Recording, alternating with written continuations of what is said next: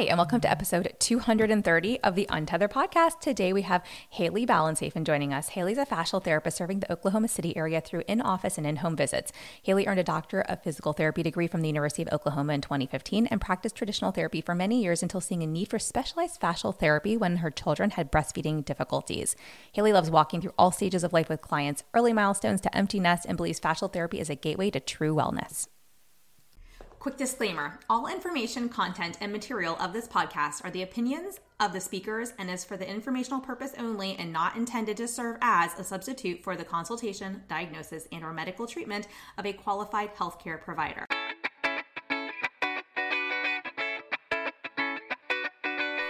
Welcome to the Untethered podcast. I am your host, Hayley Bulkin. I'm a certified myofunctional therapist, feeding specialist, podcaster, business owner, and mentor. This podcast is all about getting your questions answered and collaborating with colleagues to bring you the most up-to-date information in the orofacial myofunctional therapy, airway, tethered oral tissue, and pediatric feeding therapy space. If you're new here, I challenge you to keep an open mind and join my mission to spread this message far and wide. If you've been around since June 2019, thanks for being a loyal listener. As we jump into today's episode, remember to listen with correct oral rest posture. Tongue up, lips closed, teeth apart, breathe through your nose. Let's get started.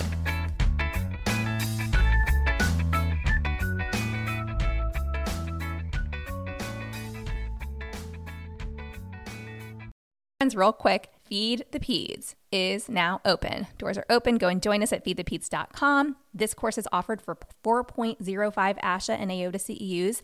That is 40.5 hours. And there's a few things I want to tell you. One, if you are a graduate student, a new grad or CF, or you're active duty military, or your spouses, email support at feedthepeds.com because we give you an automatic partial scholarship to the course. So email us so you can get that. Two, we have a new bonus coming that has never been released before, and it is a library of assessments and therapy sessions conducted by Feed the Peds alumni that have been willing to record and share with us. And this is something that will only be available to Feed the Peds graduates. We are not showing this, sharing this, selling this, or anything. It is only meant for educational purposes for our Feed the Peds alumni, those of you who go through the course. So really cool bonus. Everyone's super excited about it. And then 3, we have a ton of other bonuses, but we're creating a certification, and step 1 is going to be being a Feed the Peds alumni. Alumni are also going to be the first ones who have access to any of the courses as they become ready this fall, and we'll be offering some of them at a discounted rate only to our alumni. So if you are looking to become a pediatric feeding therapist, now is the time. This is the course. Go to feedthepeds.com. I cannot wait to see you in there and add your name to the name wall. Hayley, welcome to the podcast today. Thank you. I'm so excited to be here. It's really a privilege. Yeah, I'm excited to chat with you and to dive in and learn a bit more about your story, because I know we all have that story that somehow landed us into what we're doing today that we never, I know we were chatting before we recorded, and it's like, never knew I'd be doing what I am doing now. So will you dive in a little bit and tell us about, how you got into your current specialty area? Of course. Yeah. So I'm a physical therapist by trade. That's what I went to school for. That's still where my passion lies. But I just kind of got taken into a different path using that knowledge. And I started with having babies. I think a lot of us can say that. A lot of female providers can say, even male providers I've talked with have said, my wife had so many struggles. And so that started with me too. We've had 3 children. My second one was kind of that 10% that just needed a tie release and some time, and he was a different kiddo. So then when it came time for number 3 to do the same thing, she was not a different kiddo.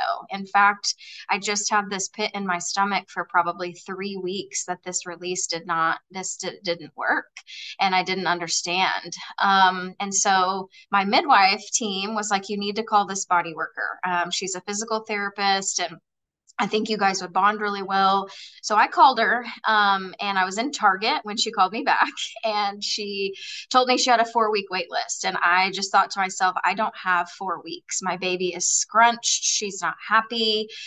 Somehow she's eating and gaining weight, but that she does not look like she needs to look. And so I just asked her right there in Target as I was walking the aisles. I said, I'm a physical therapist. Is there anything you can tell me over the phone that I can do right now when I get home? And she did. She told me about 3 things. I still use those 3 things in education and homework with my own clients.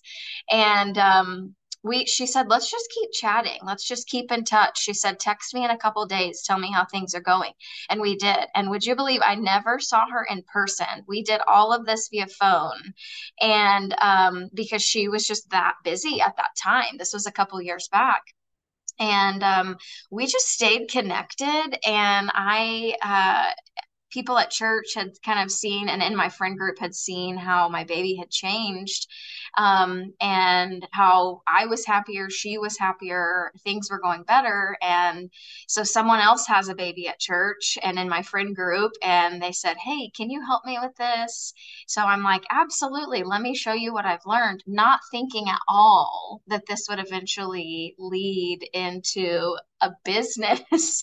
Or that this would end up being what I do full time. So that's the long version. I was a home health physical therapist before. I love working with Medicare population. They still have a huge piece of my heart. And when I slowly started to realize that I was not able to juggle 2 jobs, plus being a mom of 3 kids, I just felt the pull. I felt the pull and said, you know what? There's no one here in our area besides that lady. She's busy. Like, she needs help. And we talked about that. And she was so welcoming to me. And she led me truly down the path of, let's take this course first. And she's taken them all. She's done so many things. And so she helped me get to this place of, okay, I'm going to take this class, see how this goes. She really just held my hand, and we still talk. We talk probably once a week. We've started a little study group here in Oklahoma City, that meets quarterly. And so it's really great. Everybody treats different ages in that study group, which is really fun. But I have almost exclusively babies. I welcome adults, and I certainly welcome older children. I just kind of have been the baby magnet, and that's fine with me. I love that. And you know what's so interesting with all these classes I went to, someone told me one time it was not an infant specialist class. It was just a broad myofascial class. They're like, well, we want you to get to treating adults. You'll never make a living, doing just babies.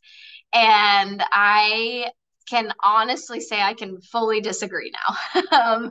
I think there's a huge need. I mean, moms are reaching out all the time. And so I'm so thankful that I was able to kind of prove that wrong. And they meant it well. They really did. They had good intentions. But yeah, so I see babies 4 days a week, and it's where I'm at. I love it.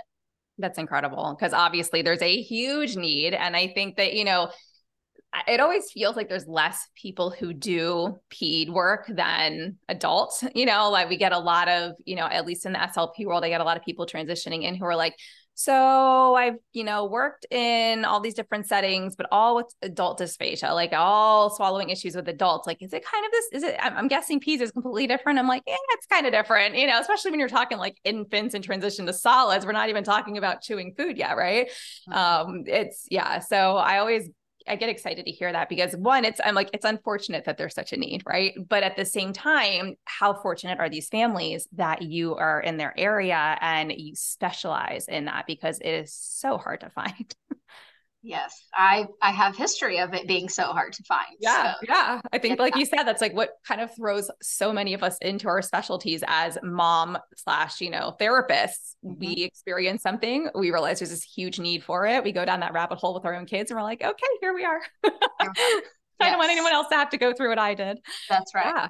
So will you tell us then, like in the work that you do, like how would you describe for someone who's maybe new to understanding what fascial therapy is? Like what is that? How is that different maybe than, what a traditional pediatric PT might be doing, or is there overlap? What does that look like? Yeah. So traditional PT usually focuses on milestones. So they're looking at an age and they're saying, what should this kid be doing at this age? And then they're thinking, okay, what's hindering that or what's going on there? I still have a lot of that mindset. That's why, in my opinion, I'm not a massage therapist. I have extensive training and a degree that tells me what this baby should be doing and how neurologically and musculoskeletally this should look. And so the difference, though, in fascial therapy is not only can I apply that knowledge of, okay, baby's 8 weeks, what should be happening? And I can quickly reference that. But also, if I'm recognizing that baby is not able to gaze up at me, we have some sort of restriction going on. I mean, I would say 99% of the people who come to me, baby has some sort of oral dysfunction, right? And so while I'm not an SLP, we have total body knowledge.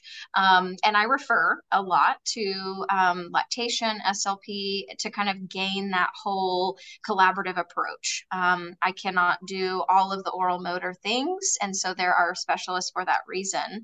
And I always tell moms, this is not to overwhelm you. This is to make sure that you are getting, the whole shebang. If you're, when you're ready to invest in that for your kid to see the big picture in optimal function. But fascial therapy is looking at that issue. So the issue specifically. So if I notice that baby cannot extend the cervical spine, okay, and the chin cannot come up in order to have a really good approach to a breast, for example, I'm looking at fascially what is going on there. From training that I've done, and just kind of synthesizing the knowledge together, I can tell you that I could probably palpate that fascial strain all the way down to the umbilicus at least, and then usually down to the pelvic floor. And that's just one example. I mean, there are several. I have a lot of crossbody fascial strains. So let's say from a left shoulder to a right hip, or something in that area that, and that leads to or can emulate torticollis as well. So we have torticollis coming in, the neck is turned one way, maybe tilted the opposite way, just kind of depends on how baby presents. So in a traditional PT setting, a lot of times, and this is of no fault to them, this is what we learned, is that we're trying to get that gaze, we're getting a toy and waving it in front of them to get their gaze going to the opposite way, and doing that in supine, side lying, prone, and changing that angle of gravity on them, where fascially, I'm looking distally.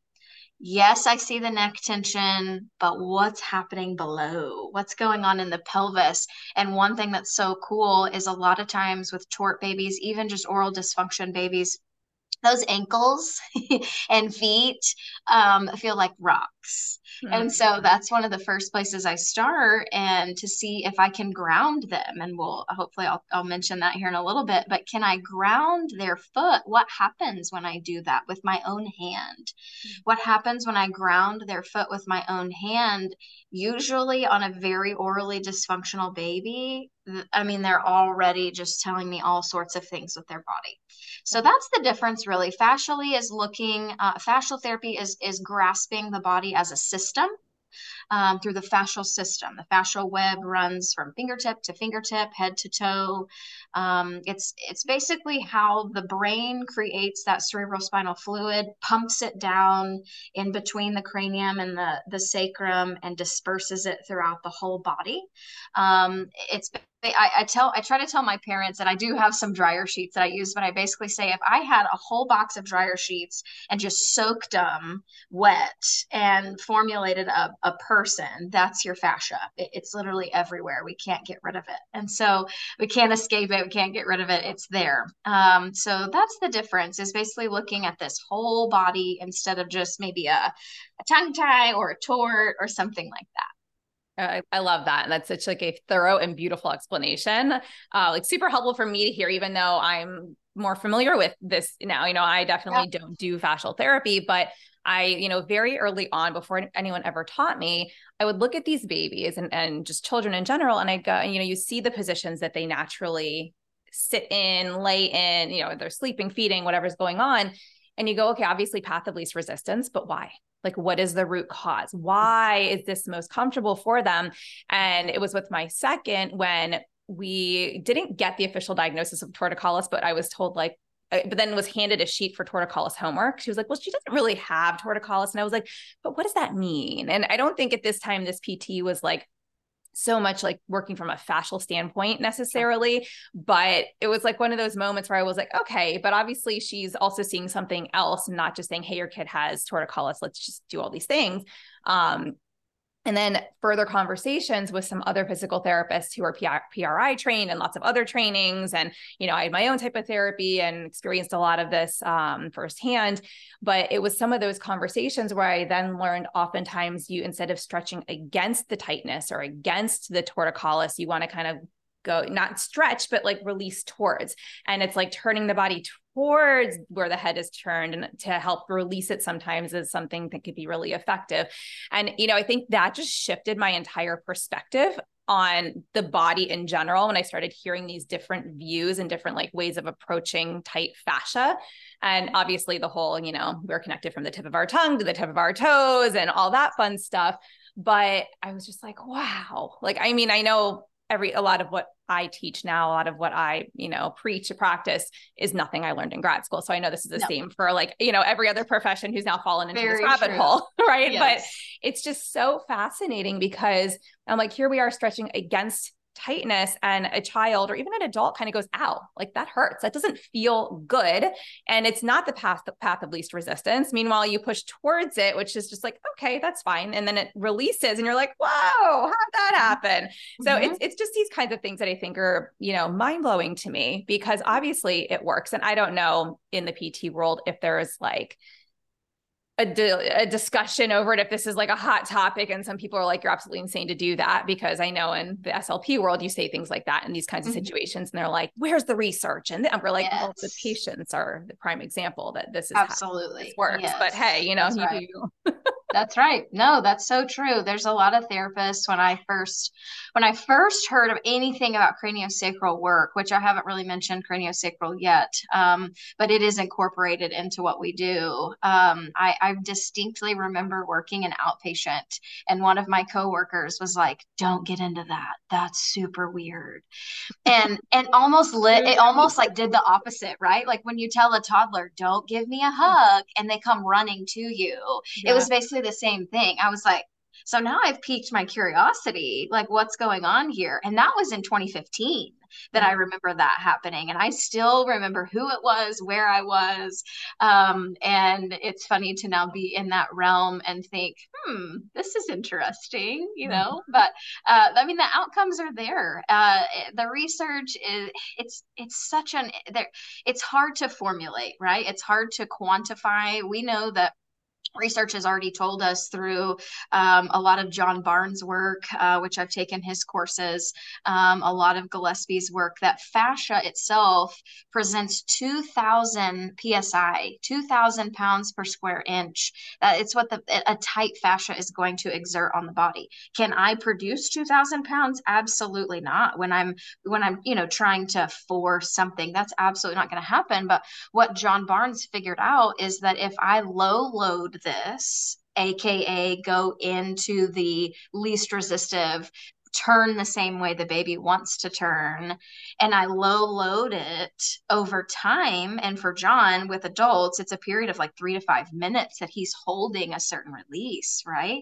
Even longer. I mean, instructors will say they've held releases for 10, 20 minutes. Oh, wow. On a baby, that's not possible really, because they are so movement oriented, but they don't have 30, 40 years of fascial strain either. And so it releases so much faster. They also don't have this like really organized brain where they're like, ooh, what if someone judges me? What if someone thinks this is weird? And so they just cry when they want to cry, and they unwind when they want to unwind, and they move, and we have to follow. Adults don't typically do that. And so they will over time, but it does take a while for them to understand that at this place, when I hold this, if something happens and I'm feeling emotion, like a therapist has to kind of constantly reinforce, let that go. If that sounds like a yell, if that sounds like a big breath, a lot of my patients, adults, will yawn. There's a release right there. You may or may not be tired, but it doesn't really matter. If I see a yawn or a bunch of eye blinking or any kind of big deep breath, like you've released something. And in a baby, I usually either put them to sleep, which it's not my goal, but it happens. Or we see like this big, what looks like it's going to be this really big cry, and it comes out, and then they just kind of fall back into this like very stable demeanor, facial expression. So then we know that, I mean, they've released, and then we get a text 24 hours later that says she slept all night and has not done that ever. Or, baby was able to nurse at the breast for a solid 15-minute feed, and normally she pops off 12 times. Amazing. So then it's hard to research that, right? So it's hard to quantify that. We know that something was exerting pressure on her, and then it didn't. And then we see this beautiful new baby doing whatever they would need to be doing. So that's the research just doesn't cut it there. No, I love it. Well, and I definitely want to dive into oral ties as it relates to all this. But first, you had mentioned grounding and like grounding the feet during feeds. And I don't remember who taught me that or where that came from. But I remember when I implemented that, whether I had the parent sitting up against the side of a couch so baby's feet could push against the couch if they felt like their hands weren't free, or they could use one of their hands, or maybe there were two support partners there and someone else could ground the baby's feet. It clicked in my brain when the first time I heard that, because I was like, oh, well, in feeding therapy, we want a child to be in a seat where they have their feet flat on the ground or on a step if they're using a high chair, something where their body's going to be in that 90 position, hips, knees, ankles, flat feet, nice and supported, not dangling, and the best part was, I think it may have been Melanie Poe talk, but I went to one training way back when, where they had us like sit really funky in our seat. Like one was like, interior pelvic tilt, then a posterior pelvic tilt, and now dangle your feet, and just have an adult experience like chewing and trying to swallow in those positions. And we're all going like, we can't do this unless some people had ties, in which case certain positions were funky compared to others and some were easier compared to others. But it was so fascinating, again, because just that grounding aspect. And I was like, oh. And so when I got into working with infants and I had all these infants with oral dysfunction, it really, really, not that it solved all of our problems, but it made it so much easier to give that baby the foot support. So will you talk a little bit about that?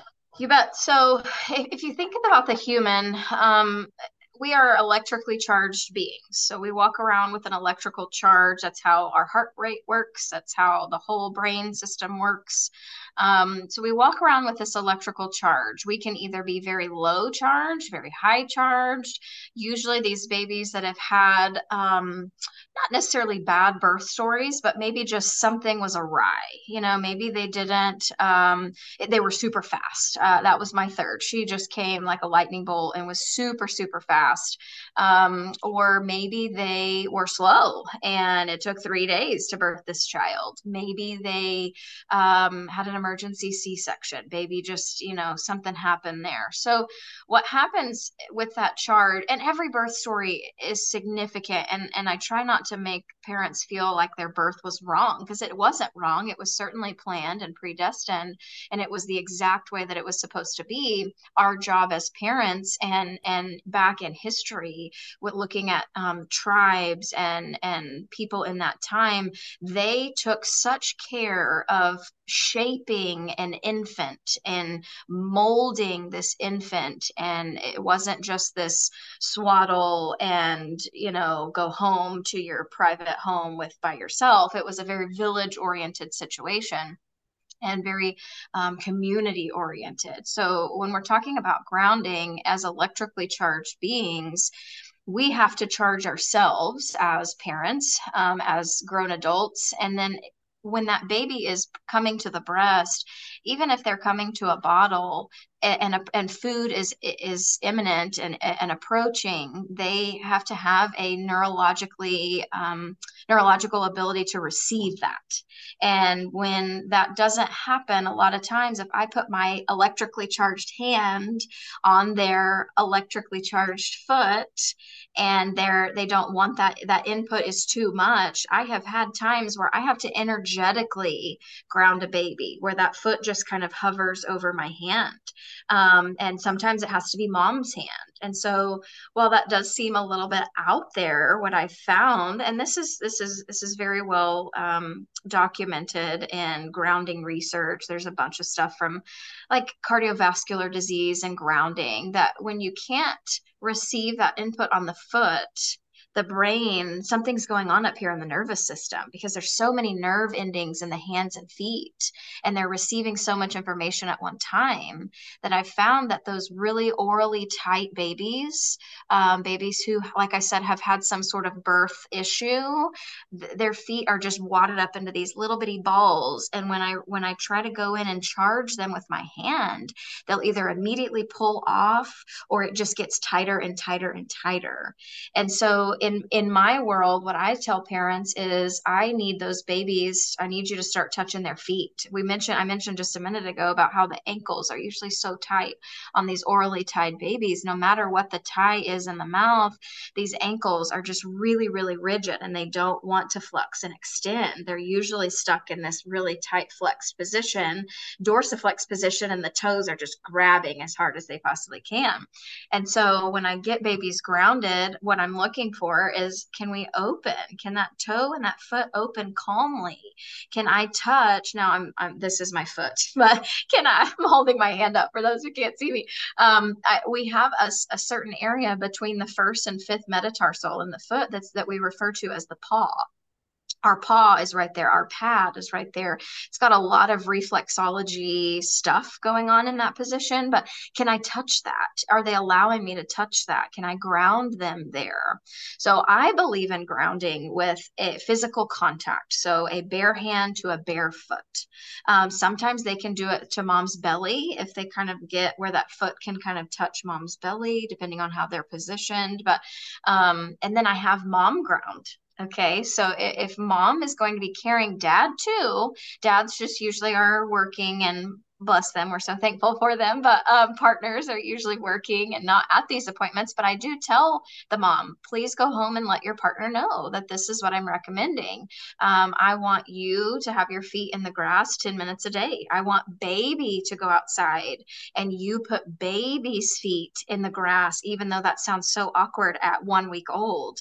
Let their feet touch the earth and see what charge comes back into them, and how they neurologically regulate through that. That's not even a feeding recommendation. Okay, that's not even but what I tell them is that is a human foundation. Okay, that is what we need. That is what we crave in our deepest core. We may not know it, but babies are the purest form of humanity that we have, and they know it. So they know that. They know that they are craving, and that's why, here's another thing that I always tell parents, that's why when you take a fussy baby outside, 9.5 times out of 10, we've got a calmer baby. Okay. So they're feeling the sunlight, even if it's nighttime, they're feeling the air, they're feeling that charge, they're feeling the humidity or the dryness. And it's a huge shift in their neurological system and processing that ends up calming and inducing that parasympathetic effect of, oh, I don't have to be so tight. Then we can work with an orally tied baby. Okay. So it's so hard to work with a tied baby who's tight. And that's 98% of them. Right. You know? Right. Well, I mean, and this is fascinating because you just taught me something completely new, and I go outside and ground, and my kids, like, we all walk outside barefoot, and we thankfully can do that down here in South Florida much, much easier than I could when I used to live up in Maryland. I would still go out in the snow and walk to my mailbox, and everyone's like, don't you want to put shoes on? I'm like, I'm good. I'm like, because my body obviously craved that, right? Even though it was cold outside. But no, I think that's fascinating because, my understanding was always more of a structural support and basis of, supporting the feet so that you would have the core would gain better support so that the jaw would gain better support. But to hear what you're explaining, I mean, it makes so much sense because I'm in this space and this is all totally my wheelhouse. But absolutely fascinating. So I don't think I've ever heard anybody else make the recommendation in this way. And so I'm excited for everyone to hear this because I think this is phenomenal. It's life-changing for a lot of families. It really Yeah. is. Yeah. Well, and we talk all the time, like the babies, how do we get them out of fight and flight? How do we get them into rest and digest? Well, their nervous system needs to be primed for feeding. And so if this is something that we can do that doesn't even involve feeding to help kind of settle them and help regulate them so that they're even more ready for a feed, especially if there is oral dysfunction going on. And we know that that's, it's like, I always like the bucket example where it's like, if you wake up with 10 buckets of energy and you go eat breakfast and now you have 9, and then you go to school and now you're down to 8. And now, it's like by halfway throughout the day, these kids, even the older kids, babies, older kids, you got nothing left. And you can't function without. And so it's almost like, I love hearing this whole idea of like recharge, go and ground, put your feet on the grass for 10 minutes. Like, it's just, yes, like so much. Yes. So anyways, okay. So now can we dive into also more of the oral tie conversation, just in terms of, the fascial therapy and, its role, I guess, with oral ties. Sure. Yeah. So what we're looking at in that realm, if I get to, and my ideal client comes to me saying, I don't know if I want to have a frenectomy done, right? That's my ideal client. Or my other ideal client is someone that has had a release and said, can say, I didn't get the outcome that I wanted. I didn't get it. So then we got to, number one, identify what is the outcome for both parties. For the one who's coming to me pre-frenectomy, that ideal person that's seeking this body work, this fascial work, and then the other ideal client of, I didn't get my outcome. Well, number one, what was your outcome? So we've got to establish that. How do you know? And I always ask parents, and it gets them a lot of times, how will you know that you have that this is better? Like, what will tell, we've got to have that come out. And a lot of times they haven't thought that through. They've just heard from a lactation, a midwife, a pediatrician that their baby is tied and their baby's not eating. And they've gone through this like very subjective checklist of clicking, pain, gassy, so much spitting up, not sleeping, not pooping, and kind of done this very subjective checklist. And I would say a lot of times that checklist can just be labeled body tension. And then subsequently, there's this piece of tissue that's in the way, right? Or that's just too tight for them to lift. So in the realm of fascial work, we want to pull the body into an optimal posture. Because if we want to expose the entire frenum, no matter which frenum we feel is tied. Okay, so I've had some clients who have had 2, 3, 4 tongue releases on these babies, and they didn't get their outcome. So now they're coming to me and they're thinking, what do we do? Well, why did this happen? Well, as baby grew, he was releasing his own fascia, and more kept showing up. The tongue continued to pull out of the back of the throat and present itself.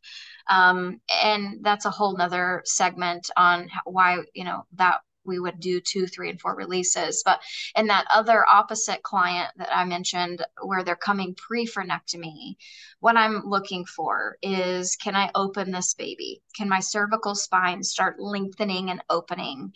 Can my lumbar spine and my lumbosacral junction, can that come to a neutral position where the glutes are able to activate and mound instead of tuck like they were in the womb?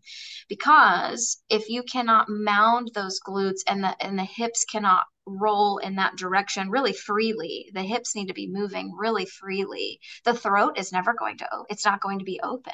And then you're going to have this delayed, baby's not sitting on time, baby's having difficulty crawling, and that goes more into that PT side of things. But it does end up playing out. You can have a baby who starts eating well, but they've never activated the glutes. And then we see this, we kind of see this discomfort. Maybe poop isn't going well. It starts really early and you see these little signs. But when we get into this optimal posture where the throat has opened with the cervical spine lengthening, because a lot of these babies don't really have a neck, right? So they're kind of like here, and you know, they don't have a neck yet, and we want that neck to emerge. When the neck emerges and those hips and they start rolling in that good position, the tongue emerges from the bottom of the throat. You know, everybody has those seven frena in the mouth, and I try to remind my clients that that's not bad. Those are not bad things. We all have fingernails, like we all, you know, we all have hair. It's just something that we have that's anatomically correct. And we want to get that baby opened. You know, we want to get that cervical spine open, the hips opened. And then if we're still having a range of motion deficit, let's go take care of that. We have a good provider. We have good providers here in Oklahoma City who can do that I trust. And they know when things are optimally timed. And I think that's what it's all about is fascia therapy. Fascial therapy can really mold that baby like we talked about earlier when the tribes used to do this and they used to work the baby's head, work the baby's ribs, work the baby's hips, you know, and to welcome them into the world essentially, but they were shaping them. They were shaping their body. And we know it now. I mean, they probably knew it then too, that was how baby would learn to eat. When we think mammalian, I just think cattle because my husband grew up raising cattle. They lick their newborn just like a dog. You know, they lick and lick and lick their newborn. They're shaping them in that time. Like they are doing the shaping. They are eliciting that neurological response of, okay, wake up. I'm licking you. I'm getting you shaped. I'm getting you primed and ready, you know, and they lick them to a point where they are ready to get up and walk and come nurse, you know? And all so, I can think is like, what amazing sensory motor input. Like how yes, amazing is yes, that? yes. Well, we don't lick our young, I know, you know, unfortunately we don't do that. I'm thankful for that. But that's what fascia therapy is doing, is it's Yeah. priming baby. Yeah. If I could get my hands on a baby at 48 to 72 hours postpartum, I mean, that's a dream come true. I've done it like 3 or 4 times, and I just feel so privileged and honored to be invited into that space and to be able to even hold that infant and help shape them. And but we're also shaping mamas, right? And so in that realm, what I try to suggest too is I would love to get a mom on the table, even in a chair. I can treat her seated. I've had a lot of issues where the cervical spine is being stubborn and it's not opening up for baby, or baby's just so dysregulated neurologically that he or she will not allow me to touch. That's okay. That's telling me a lot of things. You know, usually we've got to go home and work on the grounding on the feet. Got to do that a lot in the ankle range of motion before baby, those super tight ones will allow me to get in there and touch. But I always recommend to my moms, let me get my hands on you, because if I can open you up, I can open baby up. And that's happened countless times where I've done some fascial work on mom's cranium on the head, and mom has fallen into her own unwind, maybe in cervical extension, unbeknownst to her. And subsequently, I get hands on baby, maybe next session or maybe in that session. And what do you know? Baby's falling into cervical extension. So mom's posture is truly imprinting upon baby. We can talk about that too. But yeah, with the fascial work, we're trying to pull the tongue out of the back of the throat. And that happens when the cervical spine opens, when the hips free flow. Okay, when the ribs are able to move in all directions, up, down, side to side, and twisting. And that's what we do. That's what fascial therapy does.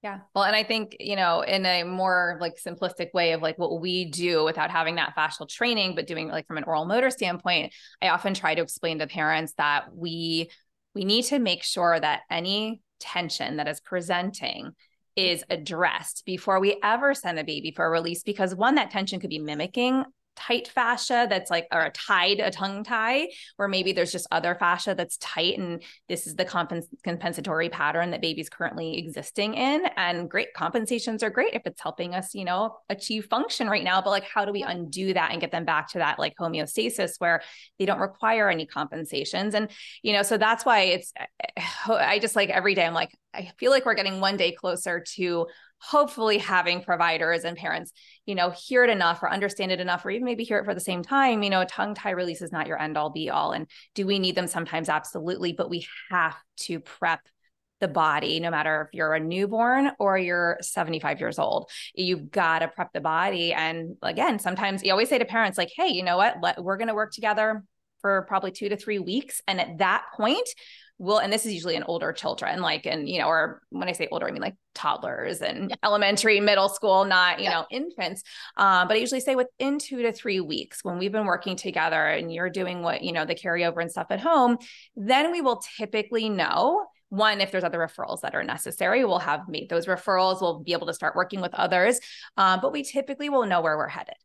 Right. I can't give you that answer today, because I don't know. We haven't had enough time to even dive in and see a response to understand what is happening, other than me assessing the child and having an idea of, okay, here's where we are today. Here's where you want to be. Like you said, asking the family, what is your goal? What does happy, relaxed, easy feeding or sleep or digestion or, emptying bowels, like, what does that look like for you and your child and your family? Okay, great. This is what everyone says we should be doing, but what is your goal? Right. And kind of understanding how to get from where we are today to that point. I think it's just that educational piece is so critical, if, more important than anything else, honestly, because at the end of the day, I'd rather have a family who has all the information and then decides whatever's best for them, than a family who goes in blindly, has a release for their child. And, yes, we get the calls all the time. My kid just had a release. We were told to call you. And we're like, hi, guy.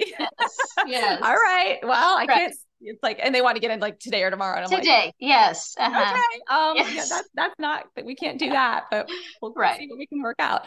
Yeah. So, but anyways, I would love for you to talk about the posture piece. You mentioned that, improving posture on, mom, and just, addressing mom. We know that baby is basically an extension of mom, even outside of the womb. And I would love for you to speak to that comment you made about improving posture and how that can really impact baby and the family. Sure. So that's a huge piece of my work. I really got more into posture and this kind of section of therapy with Michelle Chatham. I've been working with her through a mentorship program for the last several months, and have been introduced to this postural concept called bowspring.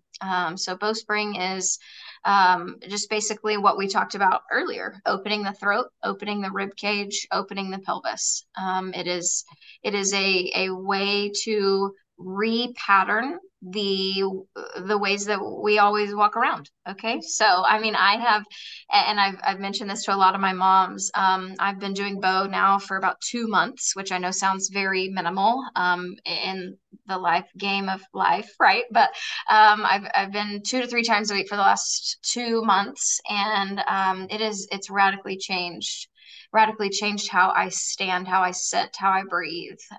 And I think the posture is the missing piece, in my opinion. It is the missing piece. There's no fascial therapy. There's no tongue tie release. There's no medication that can produce the effects on the body that posture changes can. When we think about how I just talked about the baby and how I want to get them out of that tail tuck position where their pelvis just kind of free flows and the glutes are able to mound and take control of the core, right? We always think of our core, even as adults, as this like zipper effect along the midline, like we're sucking in. And I've been guilty for 30 years probably of sucking in and, trying to create this waist, but then also subsequently shrinking myself, kind of bringing that down in order to try to either produce some sort of abdominal representation of abdominal muscles, or I don't know, but basically bowspring has reframed the way that I stand, sit, and move. When I incorporate that into my babies, into their treatments, I just took a before and after yesterday. In one treatment, we went from baby on the breast, basically attaching to very little tissue on the breast and just facing almost the opposite direction, doing a little postural stuff, a little fascial work, and then putting baby back on that same breast and seeing this very open, wavy child where they were not tucked, they were open. Their gaze was towards the horizon, which is for them looking at mom or looking towards mom's armpit. The glutes were back and rooted and situated backward. The belly was very long and very soft and not drawn in and sucked together. And the feet were calm. The feet were calm and not graspy, not trying to grab something. It was really beautiful. We have a lot of work to do with that kiddo, but it was still a one session phenomenon. That's not common. I mean, it happens, but it was really cool just to do some postural work with him. And I recommended to mom, I said, you can do the same exact thing. Your body and your shape is going to directly imprint upon your child. Because if the child in their brain, the way that we are created is that if I look and sound like you, I'm safe. I'm not an outcast. I'm not a member of some other family. I'm not, I'm not over there. If I look like you and I sound like you and I walk and move like you, I'm safe. I belong to you. And that's what babies crave. That's what we all crave. We all want to belong and we want to feel that sense of safety. And so what I recommend to my moms is getting in a bow class and learning what it's about. You can go to I think we're gonna tag that in the show notes, to Amanda teaches Globo Grow, and she's a fantastic teacher. And she kind of, you can jump right in. You don't have to know anything about it. I didn't really. I just knew that something was important with my hands and something was important with my feet. And I have quite an extensive exercise background with my bachelor's degree and even years previous to that. And then of course through physical therapy as well. It came extremely natural to me. I'm not a yoga person. I don't dance. I have never done like acrobatic gymnastics or anything like that. But it made so much sense that if I will turn my glutes on in the way that they need to be turned on, I have to open my throat. My tongue has to come up to the roof of my mouth. It has to. I have to nasal breathe. I cannot leave my chin down and try to open my glutes and keep a soft belly. It doesn't work. And so when I recognized that in my own body and then applied that to my patients, I had been applying some without knowing it. But then when you experience it for yourself and you recognize the changes that you're making in your own body and how when moms make these changes, it's so simple. It requires nothing to take a bow class. You need a phone. That's all you need. You need a phone that has a camera that you can open Zoom. Okay. So it changes things. It really does. And that posture that you're creating is imprinting upon your child. And we have a lot of people in those classes who will share photos of, I did a bow class. 2 days later, here's my baby nursing in this really beautiful S curve. They didn't touch baby. They didn't bring baby in for a treatment. It just imprinted in that way because of how we are created and how we're made, how neurologically babies from the very, very beginning just want to look like mom. They just want to look like their people. Right. Yeah. So it's really fascinating. Posture is awesome. It teaches you so many things about yourself, but it also has a lot of kind of psycho-emotional effects as well. When you're opening a rib cage and Amanda is telling you to let your pelvic floor get very long, those are emotional places. They hold a lot of emotion, especially even the belly getting long. How many years have you sucked in? I mean, I can't count. Like I literally am so sad, but also so happy that I found this, but I have sucked in for years and years and years. Well, that's just drawn my glutes down and under, and instead of mounding them and being confident. And that's part of that psycho emotional complex is when those glutes mound, you're confident. I mean, you can't help but be that way. You're opening yourself to new ideas, and then grounding doesn't seem so weird. And, getting sunlight doesn't seem so weird. So posture changes can really be significant when mom gets involved as well. That's very cool. I'm like over here, like Googling, like, okay, Hallie, Yeah. like, let's go get ourselves into this thing. Cause I'm low tone, my Yeah. posture is not great. Like, so I'm like, I need this. And I've been told like, not to do yoga. I've been told like, if anything, do, like Pilates to like really build my core and everything. But now I'm like, I need to know I need to know about this thing. Now you also had mentioned, or I don't know if we talked about it while recording, but therapy isn't necessarily everything. And so I don't know if that ties into part of like this conversation we were just having about posture, or if there's like more beyond that. So can you speak to what is everything? Yeah. What is everything? Your human foundation. That's everything. That means something different to every person. And I'm quick to acknowledge that it means something different to every person, but it goes with your outcome. What's your outcome? How do I know that I've achieved my outcome? What does that look like? How do I get there? Okay, so our world is so fast track. Please give me the quickest way, any tip, any trick, any shortcut that I can take. That's not what this is. And I tell people if they want that, I'm not the therapist for them. There are probably really great people who can give you tips and tricks. And for me, it's not. It's a lifestyle foundation. Therapy is not all of it. You've got to have charge. Everybody needs to be charged. That's really all it boils down to. When you sit under fluorescent lighting inside in an air conditioned, humidity controlled room for all day long, it depletes your charge. It depletes your charge. We start seeing the postpartum depression and anxiety, and baby is feeding off of that directly, and it's hard to really navigate around that. But a good foundation of sleep, mitigating stress, getting some grounding in, getting some sunlight. That's a huge one for me as well. Sunlight is a natural medicine. It is literally God's medicine gift to us. It is just such a wonderful situation to be receiving sunlight on your skin, on as much skin as possible, truly. I tell my mamas, please get baby down to a diaper and get them about 10 minutes of sun before 10 a.m. That's one of my recommendations, including themselves if they're able. Sometimes they put baby down for nap and go outside and get their own sun. Are we getting minerals? Epsom salt baths are huge. That's a big deal. Don't have to do it every bath. Please don't do it every bath. But, once a week, a good Epsom salt soak that's unscented is super helpful for the charge. But that foundation is everything. It is not the therapy. It is not the frenectomy. It is not the medication. The foundation is everything. When we have a foundation set, then we can go up and we can look for the next step. What do I need to do next? Is that therapy? Is that chiro? Is that, and then you can start building upon that until, you've done all those things and you get to the top, and maybe the top of that is a tongue tie release.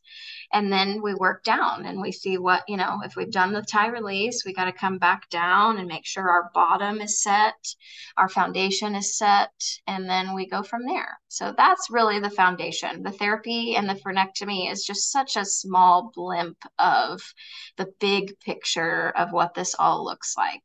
Yeah, no, I completely agree. So, all right, I know we talked about like a lot of amazing, amazing topics today. Is there anything else that you feel like we didn't cover that you want to share? I think it's just so important to get some sunlight. I know I just mentioned that like 30 seconds ago, but get some sunlight. And it's going to be hard as we get into fall and especially winter. I think a lot of people just forget that being outside is truly helpful to your entire body, your whole system. We just forget. We get busy. We put our kids in school, or we homeschool and we're at the table or whatever. And we just, we think, oh, they had recess today, so that's good. Check in with yourself. If your kid is having a hard day, your baby is crying incessantly, has baby seen sunlight today? Has baby seen some water today? Have they felt some water today? Maybe just on the feet, again, with the neurological input. And then usually if there's one thing I can tell parents to work on just from afar, from a podcast world, is rub their little bottoms. Those glutes are just they've been so stretched from being in the womb and so tight in that posterior pelvic tilt. And they've been stretched out, and we're wanting them to come back and mound. Just kind of give them some loving, give them some attention. I do that a lot. And when I move those glutes and hips around, it happened just yesterday. We watched a baby's throat come way up and open, and we didn't even touch it. So give those glutes some loving, especially during diaper changes. They love it. I mean, you can literally just hold their bottoms during a diaper change, and you can watch their facial expression. Just say, "Thank you so much." So yeah, sunlight and rub some bottoms. I love it. And where can everybody find you? So my website, we'll link down in the show notes, is bravotherapysolutions.com. I'm located in Oklahoma City, but always willing to have fly-ins and drive-ins. And then my Instagram is Bravo Therapy LLC. So yeah, I'm easily reachable on both of those platforms. Well, Hayley, thank you so very much for joining me today. I learned a ton from you, and I know our listeners are going to love this episode. So thank you for your time and for joining me. Thank you for having me. It's been great.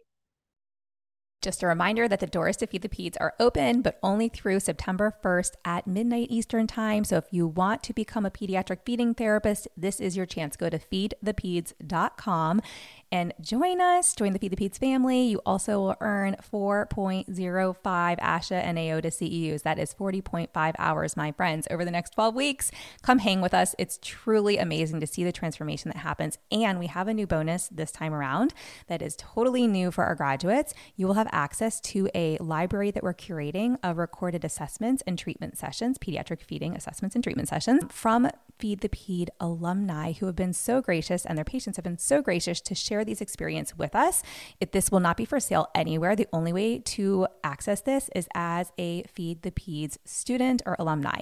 We look forward to sharing this bonus, and we look forward to seeing you inside the course. Go to feedthepeds.com. We'll see you soon. Thanks for listening to this podcast. If you found value in this episode and want to hear more of these myotots, airway, and feeding related episodes, be sure to leave a review on Apple Podcasts and share this episode on your social media platforms. You can access free resources and all I offer at HalleyBalkin.com or pop over to @HalleyBalkin on Instagram to get all the latest updates.